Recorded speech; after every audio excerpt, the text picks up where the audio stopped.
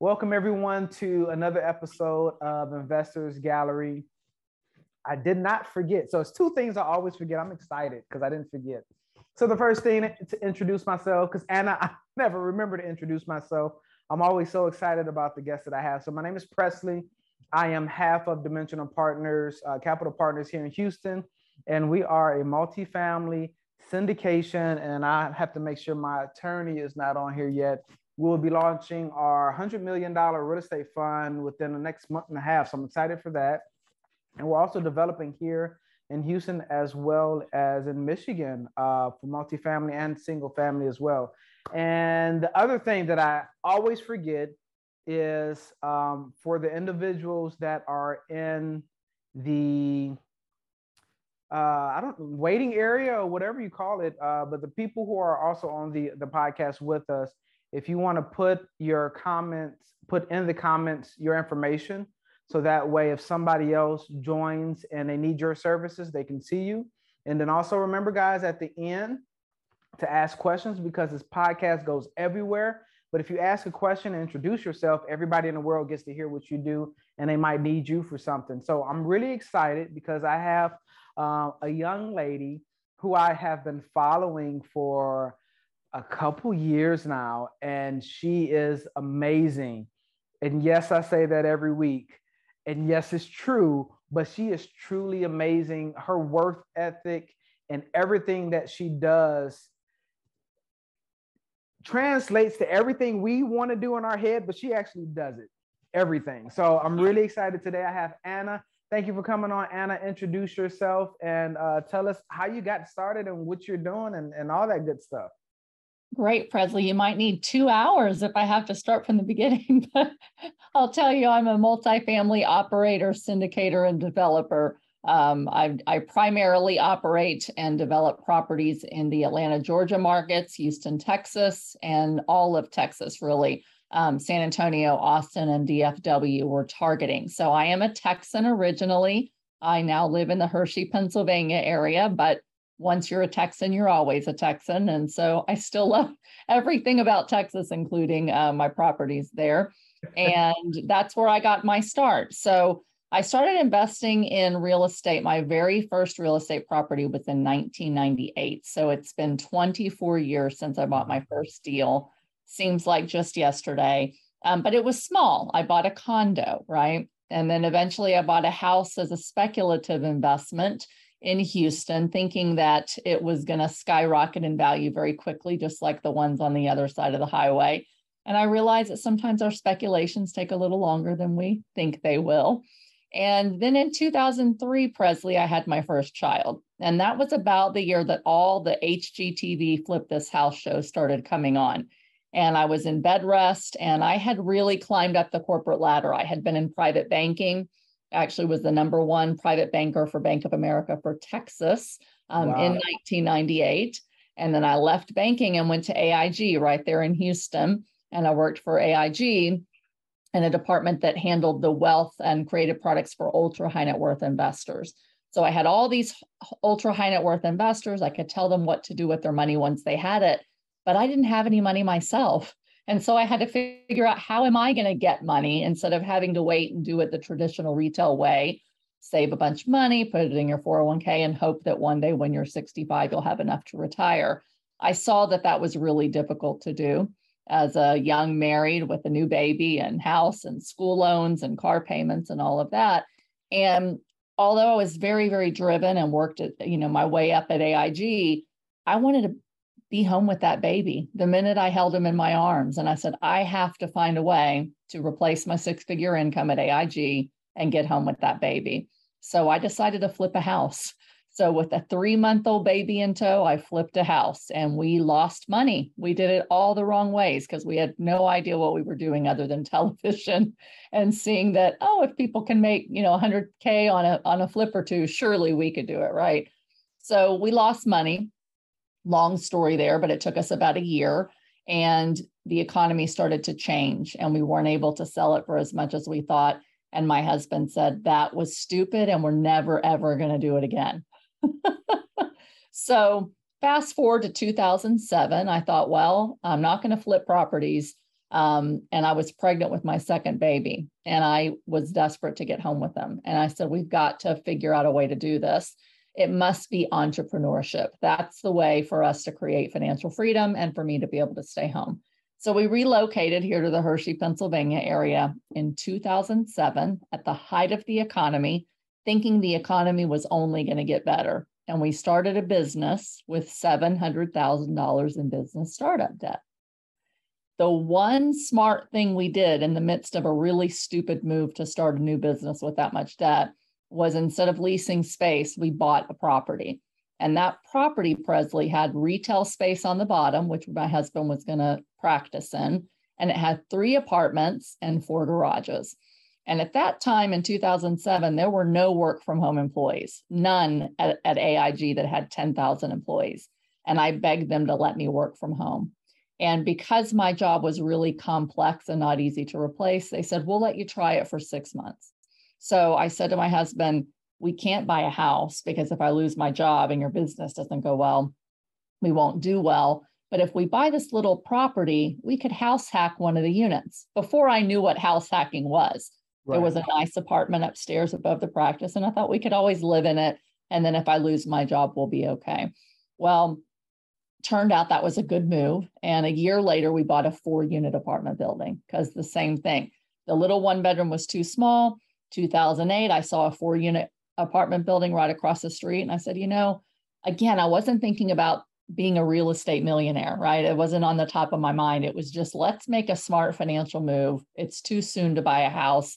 We could take a step back, live in this unit, and then have our other 3 tenants pay the rent. So by having 2 buildings in '08, our expenses of owning the properties were completely covered, and we were essentially living for free. And so that was really the smartest thing that I did, because a year later, the sky fell out from under the economy. AIG almost went under. We entered the Great Recession, and every little bit of money I had left, which was in the stock market, in my 401k, was completely wiped out. So 2009 was a really tough year, one of the hardest of my life. But since we had bought real estate, I had this aha moment, Presley. Everything I had been taught through my financial advisory training at Bank of America, at AIG, none of it was really working when we were in a Great Recession, right?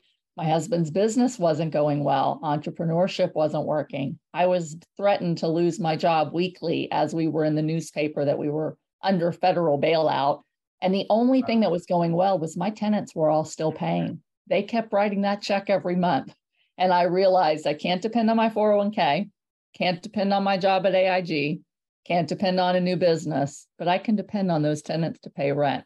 I need to buy more real estate.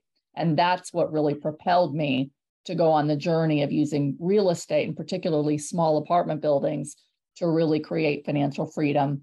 I ended up retiring at 44 after I bought 70 units through about a 10-year period with the recession, everyone telling me I couldn't borrow money because I worked for AIG and had too much debt. And, in a 10-year period, we went from a negative 700,000 net worth to a multi-million-dollar net worth, and completely financially free. From there, I've just continued to scale and do, larger multifamily joint ventures and larger multifamily syndications. And that's where I am today in a nutshell. Wow. It's almost like you've told this story before. A lot of times. You know why, Presley? Because I truly believe that if I can do it with, really no money starting out, and not knowing a lot about finances in terms of how do you create wealth. I knew how to do something with wealth, once you had it, because of my training at AIG and Bank of America. But before that, Presley, I grew up in Section 8 housing in San Antonio, Texas, before I moved into Houston. And I had no family that had wealth, that had real estate, that had money. I really didn't know anything about how to create wealth. And so, people tell me they're inspired by my story, and that's why I continue to tell it. Because if I could figure it out with 2 babies and a husband, and eventually we had 4 kids during that time, work full time, create a side hustle, and get it done, I truly believe that anybody with absolute grit and determination to change your life can do the exact same thing that I did. Wow. And I think what's even more amazing, you've taken all the excuses away. And you just said that, but I don't think people, when they hear the story, we hear so many amazing stories, especially now that we have social media, we have TV, radio, and information gets communicated and transferred instantly. We can see the most amazing thing, and it's still like, oh yeah, that was nice. But it's until you're in that situation, you're trying to figure out, how do I dig myself out? How do I climb out of this hole? Yes. And I do this on every podcast. I do this every time I speak. I always try to highlight the significance of what the speaker is saying, because people don't realize, maybe the moms that will listen to this do, people don't realize how difficult it is to be in important meetings with babies that are crying. My wife works from home, and he's now 2, so he's been in daycare for maybe about a year or something. But my wife would have meetings with an infant. I don't know how she did it, to be honest, but they don't realize how significant that story is, how difficult that story is, to have a baby in a house that was definitely not baby proofed. Whether you were doing the work or not, you still had to go look at the house, and make sure that your baby didn't injure themselves or, whatever. That is such a big thing. So I appreciate you sharing that story with us. What made you take the leap from the smaller units that you had? You got you started with single, and then you went to the quads, or the 4 units. What made you take a leap from those smaller units to the 70 units? When I decided to start doing larger multifamily and thought that I could actually do it with the financial wherewithal, I always had known since about 2009, I went to a large multifamily conference and seminar, and the woman that was putting it on, Presley, turned out to be a fraud, right? So I hired a coach that turned out to be a fraud. Long story short, but she went to prison. And I was really jaded by people in the multifamily space and the conference gurus. This was right as everything was crashing, and I saw real estate crashing, and there were some shysters, right? And so I thought, they promised it doesn't matter what kind of background you have, you don't have to have any money, and you can own, hundreds of millions of dollars of real estate. And that wasn't necessarily easily true. So I got jaded. And the biggest mistake that I made, Presley, is that I just try to do it on my own with no other partners, no help for a really long time. And because of where we were in the economy, that was really tough. Yeah, that's me. I'm learning to delegate. It's very difficult. Yes, yes. And so, I did it on my own for a very long time. I say I do have to give my husband credit, because we did it together. We just did it in different ways, right? So we did it as a team. He is the hands-on guy, and I'm the one that loves the money and the finances and putting together a business plan and, creating the wealth. But we got to the point where we had 70 units, and it took us 10 long years to develop those 70 units, because we started not only with no money, but we started with a negative 700,000 net worth, a new job that was barely making money, and a job for me that was in the news every day that I was losing it. And so my salary not only went to cover our living expenses, but it went to cover paying his staff to work in his office. So I had to, kind of cover a business, cover a lot of debt. We had 4 babies within 6 years. And so, that got very expensive. So it just took us a lot longer than I thought it would. I saw real estate, and all of a sudden deals were very plentiful in 2009 and 10, but the banks dried up for real estate investors. And I knew nothing about private money. I knew nothing about partnerships. And I finally started learning creative financing. Creative financing got me into several properties without banks. Then I brought on a partner, deal by deal, one at a time. And then at the point that I had 70 units, Presley, that's what I needed to have paid off all of the debt that we had all those years, and to really replace a 6-figure income with a cushion for vacations and healthcare and all of that. But before I left AIG, which was in May of 2019, I made a decision that summer of 2018 that I would like to start scaling into larger multi-units. I knew that I could handle 70 from soup to nuts. It wouldn't be any harder to do a 70-unit building. It's just all in one location. So I had the confidence that I could do it. I learned a lot over that decade. But I decided before I give my notice, I want to have my first large joint venture under my belt. And I want to have additional cash flow coming in, some acquisition fees, and some savings. I really wanted a 6-figure savings before I quit. So I found a deal. I found a partner, an operating partner, who worked with a lot of private investors. And I had a private investor come in and we took down a joint venture with 3 of us. And after I did that, I had the confidence that, okay, I did this. Now I can start doing this when I leave AIG. And at that point, I really had a decision to make, Presley. One, I created financial freedom. I didn't have to do any more deals. And that's a beautiful place to be. The day I walked out of AIG realizing I was financially free and I could live the rest of my life without ever going to work again, I had to decide, is that really what I want? And all those years I tried to get home with my babies. By the time I was able to retire, all of my kids were in school. So I didn't ever get that dream of really being a stay-at-home mom. But I knew God brought me through that path for a reason. And it wasn't just to sit there comfortably for the rest of my life doing nothing, right? I grew up in Section 8 housing. I had no financial literacy aside from, going to school, getting the degree, going to Bank of America. And I did a lot of work with inner city kids in Houston. And I really had this burning desire within myself to make an impact on communities and to go impact kids and teach them, how do you escape poverty? How do you do better with your life? You may not become wealthy, but how do you just escape poverty? So I knew I wanted to start buying apartments where I could go make an impact on my tenants, make a difference there, and create enough wealth that I could start creating financial literacy products and getting more involved philanthropically, really within our city kids. So that's what really made me say, yeah, I don't say I'm retired anymore. I'm financially free and I do what I love.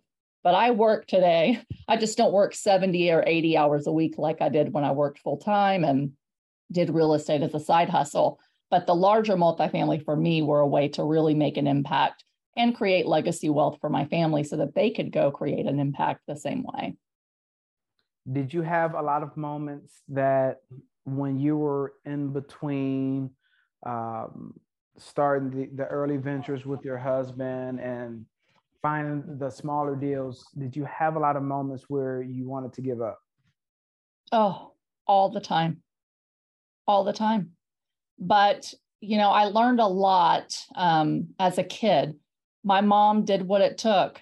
She worked 2 to 3 jobs. She had a few abusive marriages and she did what it took to take care of us and survive. And so I had that kind of instinct from a very young age that I'm going to survive. I'm going to have a better life than I had growing up. I'm going to be able to give my kids a better life. And because that was always at my forefront, again, not to be wealthy, but just to be okay.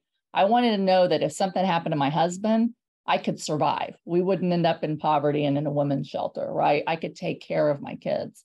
So I had lots of moments where it was really hard. And I thought, I don't know how to get out of this. The day that AIG almost went under and the rest of the financial world, I looked at my 401k. I lost 2/3 of my 401k, which was everything we had left, everything I had saved so hard for.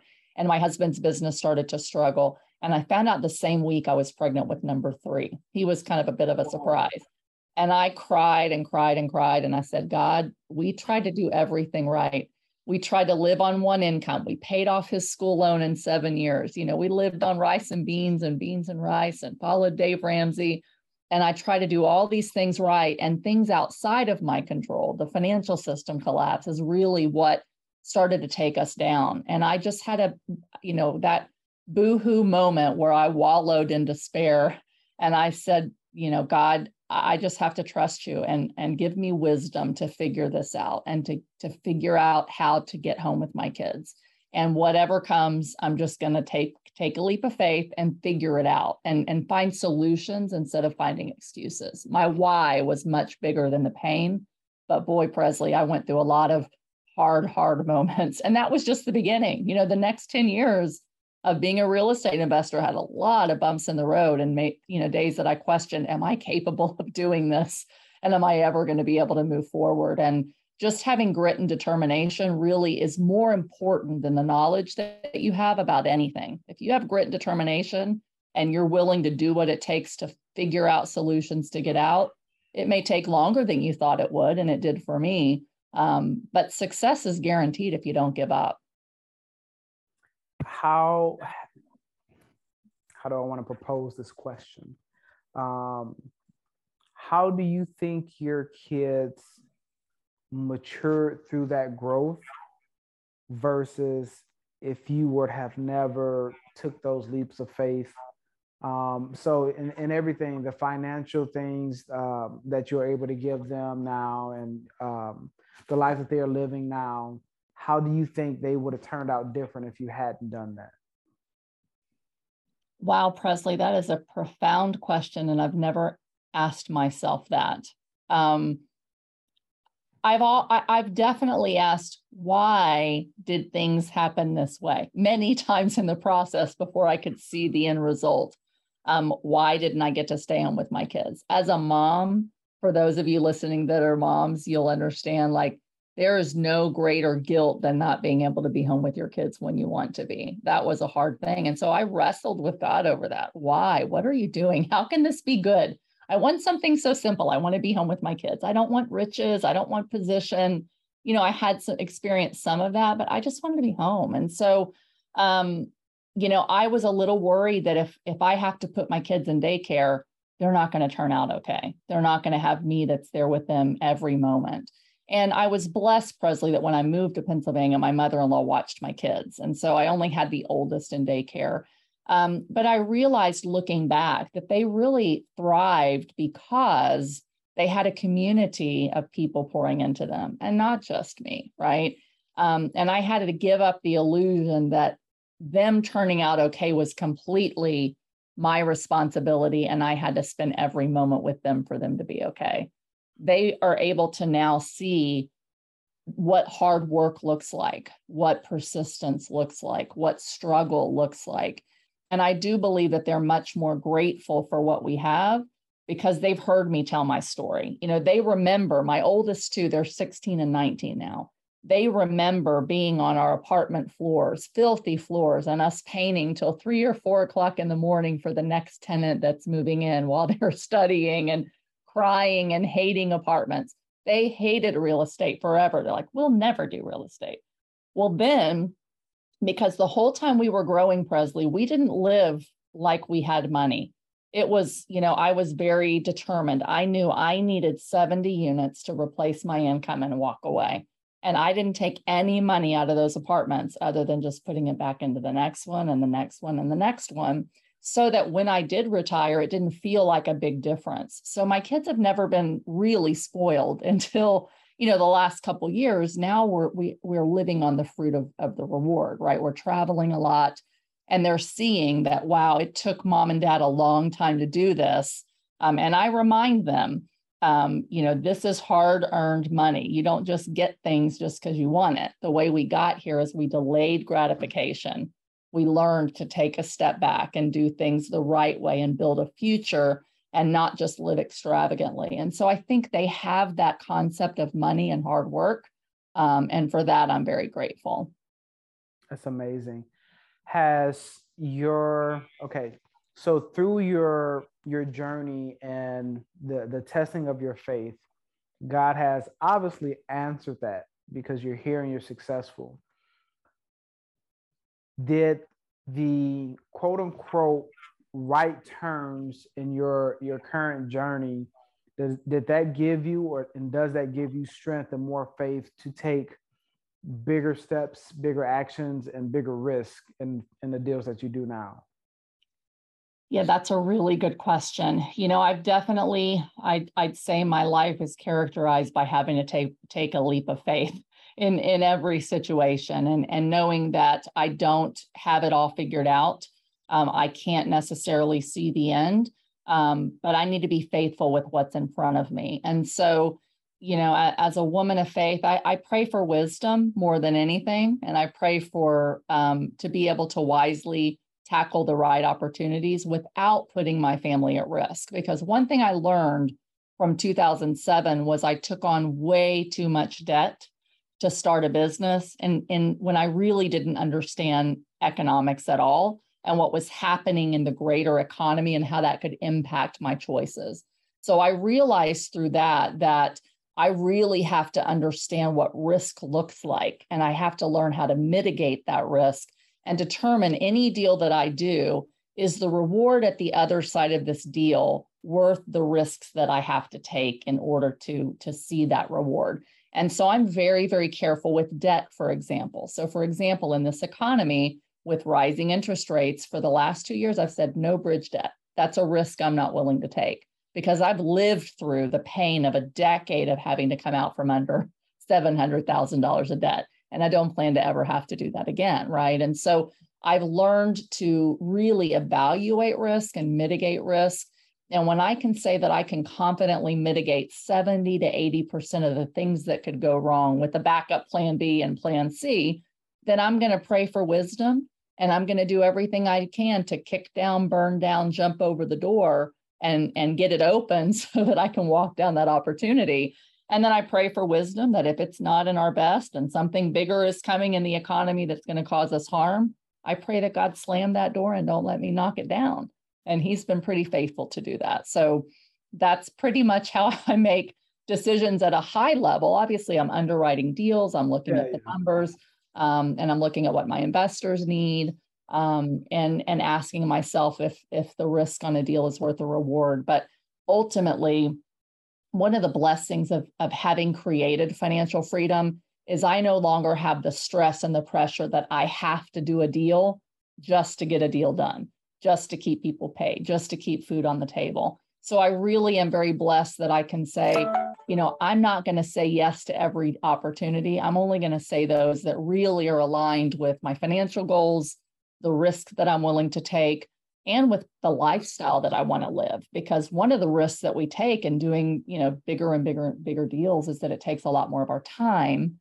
And so you have to ask how much more money is really worth the sacrifice of my time and the financial freedom that I've already built. Yes, so many of our peers, I find, are doing deals because they need the acquisition fees or they need to keep the property management company, their internal property management company paid. And it's like, oh, yeah, you don't do a deal out of desperation. Absolutely. What would you change if you could go back? And you can't say the $700,000 business loan because that's too easy. But what would you change, or what would you teach yourself to be a better investor earlier? Sure. One, truly, and I just did a Facebook post about this today, is I would become a student of the economy, not just a student of real estate. Because we can be really good at what we do, our particular niche, large multifamily, for example, self-storage, for example, whatever you do. And you can do fundamentally the right things to the property and still make a mistake that absolutely derails the investment, such as taking on bridge debt in an environment where potentially rates could go up, another 1.5, and then you're stuck not being able to refi the deal. If you don't understand how interest rates work and how interest rates can impact not only your debt costs, but your cap rates and how that could impact your debt service coverage ratios, your loan to value over time while rates are going up, your exit cap. If you don't understand what's happening in the economy and how that impacts your investment, you can be wiped out. And unfortunately, a lot of people are. So what I took away from 2009, because looking back, I think I kind of had this level of pride that, hey, I figured out finances. Like I got out of poverty. I've climbed the corporate ladder. I understand wealth and banking and retail investments. And then boom, I was completely blindsided by the financial system collapse. I didn't understand how all of the financial companies in the United States and the world are intertwined, how they make bets against each other and have insurance on each other and hedge each other, failing. So all of those kind of things took down the financial system. A lot of the real estate investors did things that were fine, but they had no idea what was happening in the economy. So now, because I see similar things happening today where many factors outside of real estate specifically are going to impact a real estate investor's success. I say to everyone, become a student of the economy, understand the microeconomics of your market. So for example, you're in Houston. How many Houston employers are at risk of having to lay off employees? How many of them have too much debt on the books?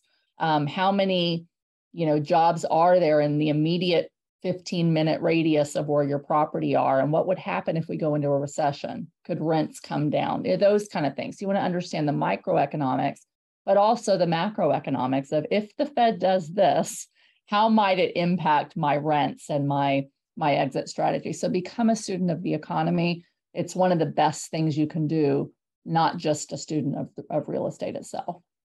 How long did it take you to become, because you are clearly a master at understanding the micro and macroeconomics. I know all these big words because my wife has like 8 degrees. How long did it take you to understand that, and what vehicles did you use to retrieve and learn and get that knowledge? Sure. When I realized that I needed to do it was in 2009 when everything collapsed. I worked in AIG in the division that actually did credit default swaps. So it's one of the financial products and derivatives that took down the financial system. And I knew nothing about it. So I realized I got to start learning first what caused the 2008 Great Recession, what caused the financial system collapse, what caused real estate to collapse, what were the warning signs that were in the economy the 3 to 4 years before it actually happened. And so I started reading while I was just starting to really invest in real estate. I'm going, okay, financial system collapsed, but so did real estate, right? And now I want to go after real estate because at least I can see people need a place to live and they're going to keep paying rent. I realized that when economies are struggling, people quit spending money on discretionary stuff. They quit saving, they quit investing, but they're going to prioritize food, shelter, and energy, which is what I had to prioritize when I was wiped out in 2009. So I just started studying what led up to what happened in the financial system. And I learned a lot about real estate from that, about speculation, about real estate cycles. If there's one thing you want to study, is study real estate cycles, from the time that you're at the top to the time that you have oversupply to the time that you are in undersupplied and you're in recession and recovery. And then, you start all over again. So I started studying real estate cycles. And what I realized is because we were at the bottom, even though I was scared, Presley, because we lost everything, I was kind of like, what do we have to lose, right? But I realized studying those economic cycles very quickly that from the bottom, you usually have about a decade where you're going to start having the economy recover and real estate values are going to go up and rents are going to go up and jobs are going to get better. And then you're going to get to a point where you're at the top of the economy, you're teetering on a recession, things are too hyped up, oversupplied. And at that time, you've got to sell. That's the time you start going, this is the top. And if I don't get out now, I could lose a lot of money and it could happen again. So that's really what I studied at first, was just the real estate cycles. And I realized that Warren Buffett said, when other people are fearful, that's the time to get greedy. And when other people are greedy, that's the time to be fearful. So I realized I have a golden opportunity that if I can figure out at the bottom how to make money and hold on to these things for a decade, I can create wealth in a decade that most otherwise, if I went the retail world, would have taken me, till I was 65. And so I was able to retire at 44 with very limited economic knowledge, but enough to learn what crashed real estate before and how long of a cycle do I have to ride up before I have to start worrying that we're at the top. So that's where I would start. Wow, that's powerful. I had a really important question, but I was so intertwined in your answer because for those who are watching or listening, I follow your post pretty closely. And the level of detail and knowledge that you put on the Facebook posts is the ones that I follow. Thank you. So detailed. And I'm like, does she have a degree in economics? Like, I know you work for AIG. So I just figured you did something around that at AIG, but is truly just being a student and understanding the craft and mastering the craft that you're in. Absolutely. Yeah. I learned about retail investments, stocks, bond, mutual funds, hedge funds offshore that you can put in an insurance product, right? So I learned, what do wealthy people do with their money and what are they worried about? And three key things that I learned from that I'll just, share with your audience is, at every point in your life, at some point, you're going to have one of three financial goals. And it's your job to figure out what's your financial goal in your time horizon. And then what kind of opportunities in the marketplace, and in our instance, real estate, are going to really be the best vehicle for us to get that next financial goal accomplished. And so at different phases of your life, you're either looking to replace your income and grow income. You're looking to create big upside or growth for the future in your retirement funds that don't pay income, or you're looking to preserve your capital. And so I knew, where am I, Anna, in 2009? I was poor. I didn't care about retirement money. I had nothing to preserve. I needed to focus on deals that were going to bring me cash flow and income. And that's all I needed to do. And I put blinders onto everything else. Once I had my income, you talk about the transition from 70 units of my own to building and scaling the larger ones, I realized that multifamily deals, and this is really important for people getting started, they are really a vehicle to upfront acquisition fees, and hopefully most of it's on the back end when you do really well. But you're not going to make a whole lot of income during the life of those deals. So if you're going into big multifamily, that's filling the bucket of the growth and the appreciation and the big checks, not your income. So you've got to think about, is that the right vehicle for me if I'm still looking for income, right? Now I'm going, I want to preserve everything I've worked so hard for. I can hold off on deals that don't give me a ton of income. I can work for some growth, but for less risk because I need preservation. So that's what I learned really from my career in the financial sector, was just how to think about investment goals and what kind of vehicles we're going to get those for you. But real estate, it's really it's a lesson in self-education. I didn't know anybody that had real estate. I didn't know anyone that had apartments. I did not attend local meetup groups. That was a mistake, because I had 4 babies, worked, was running my husband's chiropractic business, doing the billing and the medical and the marketing and all that. I had no free time. So, but when I was, driving and sitting at games, sitting at sports, waiting for my kid, I was listening to podcasts. I'm listening to the Federal Reserve and how interest rates impact our investments, so I started to just listen about the economy, what's happening, how is the Fed propping up our assets and our companies and fueling us with debt, and how does debt work? What kind of debt is safe? What kind of debt is not safe? And so I really did it gradually and slowly as I had time. I made sure that any book I read on real estate, I was reading a book or finding an article or finding a podcast on the economy and how economy and economic conditions can impact me as a real estate investor. How much time now do you spend on your education, and do you have it, and I know the answer to this, but do you have it blocked out, or is it when you get to it? I time block pretty religiously from the moment I wake up to the moment I go to bed. If you look at my calendar, I have appointments with myself all day to do something. I probably have until 3:00. And when my kids come in the house, I have appointments for snack time, devotion time, making a meal, having a meal, pick up the kids from school, homework. Then they go to bed and I get in the hot tub, or I sit in my massage chair. And when I'm in my massage chair, or when I'm on my bike in the morning, I listen to podcasts or I read on my phone. So I kind of have to multitask to get everything done that I want to, but you shouldn't be in the car or on your bike or on your treadmill or in a massage chair without filling your head with knowledge about something that you need to grow. Because if I don't do it at that time, it's going to happen once every 2 months when I'm on an airplane. I wish I would have. I actually did think about this, but I wish I could put your schedule on a screen, because if you've shared your schedule multiple times actually. Yes. And what you fit in a day. Does your Superwoman cape ever get caught in the car door? I mean, it's like crazy. I say some people say I'm a superhero. I say I have a very tattered and worn cape for sure, but I learned something when I was very young, Presley. And again, that was if I wanted a different life than what I had to be all in. I couldn't be interested in changing my life. And the same thing when I was working with inner city kids, right? Same thing when I work with my coaching students now.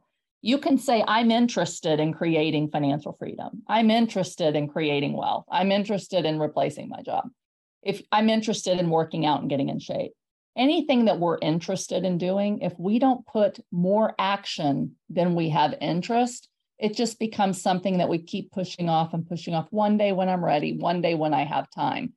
If you're fully committed to doing something and changing your life, there is no mediocrity. There is no, when I get time. You have to make time and prioritize what's most important to you. And when you don't, it will fall by the wayside. And so I have to live my life because part of me, I'm just going to be, completely transparent.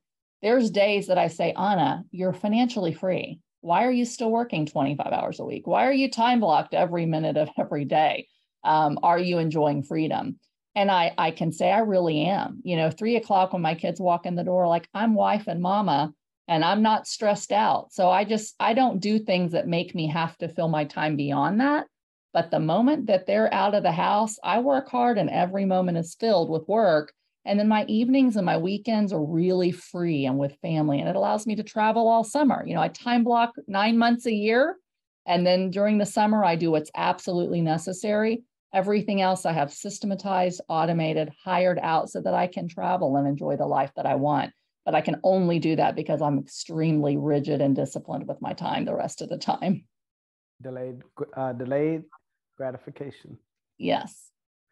What is your thoughts about the economy now as far as multifamily goes and interest rates? I guess the whole mess that we're in now. What is your current day-to-day thoughts?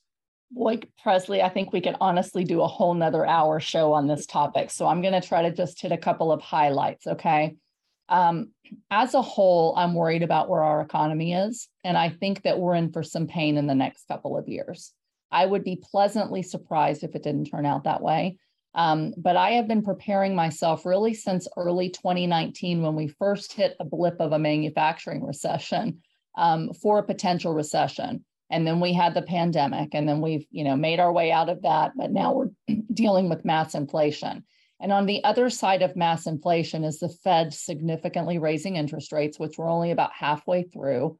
They have said, and I think they are showing that killing inflation is their number one priority. And that's going to mean that rates continue to go up this year. And I think that they're going to hold them there for a year. I think they have warned us that we are going to create pain, AKA the economy is going to have a hard landing, maybe a plane crash, right? Depending on who you listen to. So in order to kill inflation, they have to kill demand. In order to kill demand, they have to kill our wages. In order to kill our wages, they have to kill jobs. And so, unfortunately, rates will make it so expensive that many corporations can't service their debt. Many people quit spending money because they can't borrow to spend. And most of us have no savings. 70% of the population has less than $4,000 saved. They will quit spending anything that's discretionary. So any company that you might work for or that you might be invested in that provides discretionary products are those that are going to be most at risk during a recession.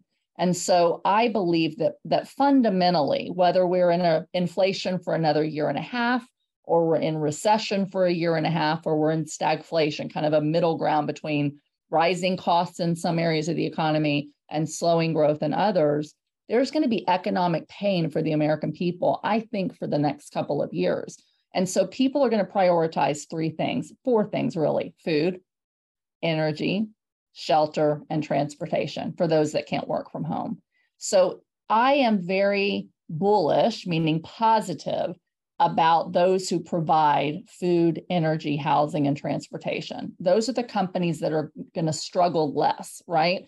So as a multifamily operator, I'm more excited now than ever to provide multifamily housing. I know that it's something that people need. And now as housing's more unaffordable and will continue to be unaffordable as interest rates rise and credit criteria tightens, more people need to live in apartments. And so I believe fundamentally, and I've seen it historically as I've studied history, that multifamily housing fares well in both inflationary times and recessionary times in general. If values dip a little bit, if cap rates go up because interest rates go up, they will bounce back because people always need a place to live. And housing, multifamily investments are always an amazing hedge against a stock market falling and an economy falling. So pain ahead, happy to be a multifamily investor and operator, but we do have to pivot and hedge some of the ways that we provide those investments because there are more risks to operating and owning multifamily in the next couple of years than what we've had in the last few. So with that thought and those comments, have you changed your class that you would typically buy? Are you going from where I normally buy class C plus B minus, and now I'm really kind of headed towards class B plus A minus, or are you buying different sizes of units? So now you're in larger units. Are you looking for smaller units, or how has all of that started molding your current? Sure. That's a great question. Really great question. So one thing that I learned, and again, this is partly being a student of the economy and also trial and error in my own progression as an investor, is that I do not buy Class C apartment buildings in Class C to C minus areas because they're really difficult to make the returns in reality that you show on paper. The property values don't tend to go up as much as Class A and B.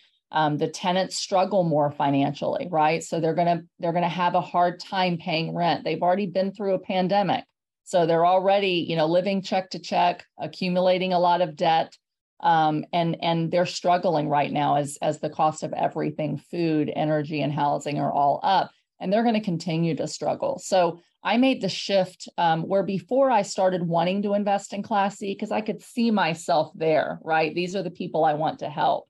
I realized that my returns and my ability to provide for my family were much harder investing in Class C properties. So I shifted several years ago to only buying older buildings in nice Class A to B plus areas, and then using my investment dollars to allow me to give and be a blessing outside of my investments, right? Instead of trying to do both through the same vehicle. So I've been pretty much just a Class A to Class B market investor, but doing value add deals that were older buildings and bringing them up to standard. I'm still doing that. So I want to be in areas that have great schools, Presley. They have low crime and they're really close to a lot of jobs, because when the economy hits pain, again, whether it's inflation, whether it's recession and layoffs, people are going to prioritize staying in safe areas with good schools where they can keep their kids in a nice area. They're not going to move to pay a little less rent and go in an area that's really rough. So that's important to me. The other thing, this is just a personal preference, but one of the things I struggled with a little bit when I did Class C is in order to make them worth more, I had to kick out all the tenants. I had to renovate all the units, kick out all the tenants, make them way more expensive. And I felt morally that I was becoming more of a part of the problem that I had to escape as a child. And I didn't want to put other people out on the street. When I'm buying in Class A to Class B areas, if I raise rent on a tenant, they can go to 10 other apartment complexes and choose to pay a little more, a little less based on their amenities. But I'm not really contributing to a major problem of affordability for people that are already struggling. So that was just kind of a personal thing for me. The only thing I'm doing differently now is I'm also focusing on multifamily development. And so I'm working on 2 small multifamily development projects in Pennsylvania, 1 large multifamily development project that's coming up in Dallas, Texas. And so we're looking to kind of get ahead of the recession by starting ground up development now, that historically, by the time we're up and vertical and we're filling those apartments, we're past the recession. Hopefully we're past recovery, and we can still exit those buildings at a really good cap rate, a strong value and sell them to institutional investors on the back end. So that kind of hedges, the fact that we may be in a recession for a year, year and a half or longer. Our thoughts as well. We expect to be stabilized in about 36 months. So same. Right. What is next? What do you look upon the horizon? I don't know what's wrong with my words today. I have juice with a little bit of caffeine, but it's not working. So, but what is the goal without saying what is the goal? What are you working towards? Is it 10,000 units? Is it a cash flow number per month? What is the thing that you have on your vision board? Great. So this is a really good question too. And I'm every time I say this, somebody is shocked, right? And thinks I should think bigger, right? But here's the thing. I worked really hard for financial freedom. And the reason we want financial freedom, Presley, is because we want time freedom. It's not about the money. You get a certain amount of net worth and a certain amount of income coming in. You really don't need more, right? If you create more, it's a wonderful way to leave a legacy. It's a wonderful way to be philanthropic, to be able to give more. But I no longer look at units and go, I've done 2,000 units as a general partner, ballpark, and I'm still buying more and vacation rentals. And I love vacation rentals as well. I've got several around the country where we want to travel. For me, at this point, it's about lifestyle because I've created that financial freedom. So it's about, for me, doing really great deals, finding great opportunities, bringing those to my investors and helping bring everybody up by finding really great opportunities that I feel really good about, and where we can make an impact, not just a great return, but really make an impact on the community. And sometimes that doesn't mean I need 5,000 units or 10,000 units, because the trade-off to go from 2,000 to 5,000 is I've got to work 60 hours a week again. I've lived that life. I've created the financial freedom, and I don't want to sacrifice my time just to build something for the sake of saying, I'm the next $1 billion assets under management, or I've got this many thousands of units. Apartment syndications are a churning thing. Every 2 to 3 years, we're selling them, right? So we're starting over again. So for me, I do not have a goal that I want so many units under management, or I want to do so many more units. My goal is really to continue to do really great deals with really great people, say yes only to phenomenal opportunities that have really great risk-adjusted returns, and to create a legacy in my kids to teach them how to steward money. And I coach and I mentor young people. So being able to give back and use the money that I do make to pour into financial literacy, and to pour into communities is really my goal. My goal is more impact. I want to impact 1,000 more people in the next couple of years, more than it is I want 1,000 more units. And I'm just very blessed to be able to be in a position where that is the kind of thing that excites me. That's amazing. I expected no less of an answer, but nevertheless, I still wanted to ask it for the audience. The great thing, I'll just add this, Presley. The great thing is when I retired from AIG, yes, I wanted to do like 5 syndications. I thought, man, if I could do like 500 units, that'd be amazing. And then I hit 1,000, and then I hit 2,000. And, when you're doing really great deals with great people and they're really great opportunities, you're bombarded with opportunities, right? And so what I have found is, even though I just told you I'm very disciplined, I'm very driven, I have time set aside to look at deals every single day. I have time to talk to investors every day. I have time to do all the right things. When you're doing all the right things, your goals will far surpass what you thought you would do. And that's the reality. So I just don't set arbitrary goals anymore. I set goals to continue to improve my craft and do better and better, and be really disciplined with my time, doing all the right habits. And I just trust that the results are going to come as they're meant to. Look at your cup all overflowing and stuff. Every day. I pinch myself daily and thank God daily. What have you learned as a now experienced investor and syndicator that 5 years ago, 10 years ago, you would have not thought that would have been the case, or just something that you just totally didn't think about? I thought that the more units you did, the more cash flow you would have for a really long time and the easier it would get. the more units you do, the more opportunity for growth that you have on the back end, but the more work it is, and it's not a whole lot of cash flow. It really is a, upfront and back end kind of deal. And I wasn't prepared for that, Presley. And it's why I talk about it, because if you go to a lot of real estate seminars, they'll tell you, if you jump into multifamily, you're going to replace your income immediately. Now, you may with an acquisition fee, right? You may do a deal or two and get an acquisition fee, and that could replace your income depending on what your income is. But it's not this steady, cash flow. Every month you're going to make the same amount because you're constantly churning deals, you're emptying units, you're, driving down your cash flow as you're doing your reposition. And I didn't know that. And a lot of people get in it with the wrong expectation of what that income is going to look like. They find that it's really hard and then they give up. They quit going to seminars, they quit trying to do deals. And so I like to tell people it's a long game. It's a business just like anything else. It's not passive until you've earned it, right? It's active. My wealth today was built on the blood, sweat, and tears of active income. Today, it's extremely passive for the things that are buy and hold.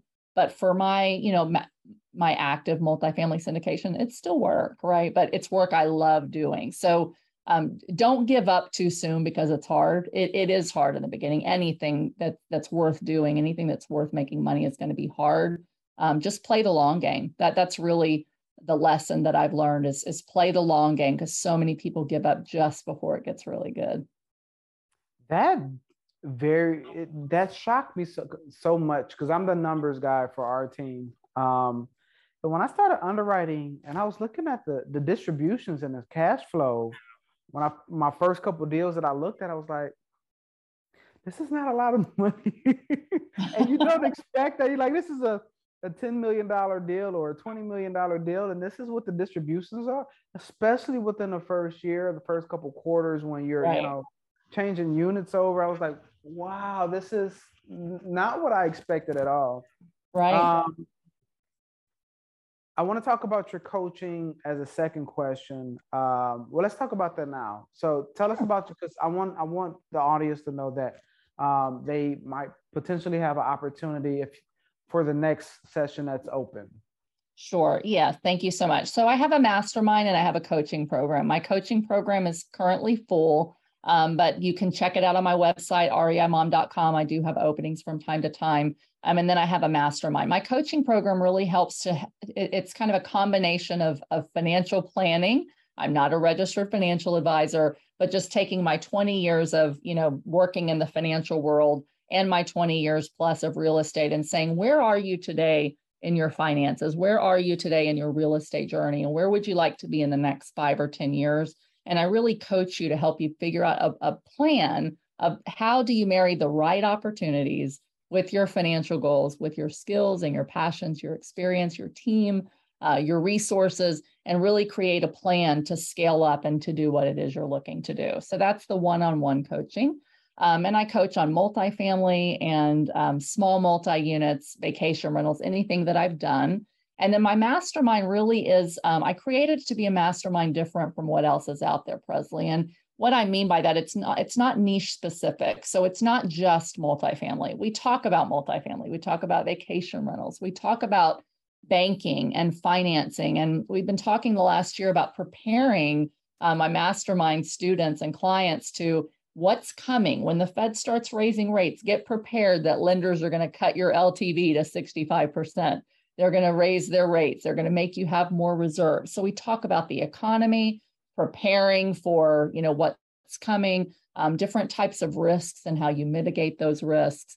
And really, I'm trying to teach people to become a well-rounded investor, learning about real estate, learning about the economy, learning about syndicating deals and working with investors, et cetera. So both of those you can check out my website, reimom.com/shop, and you'll be able to find more details there.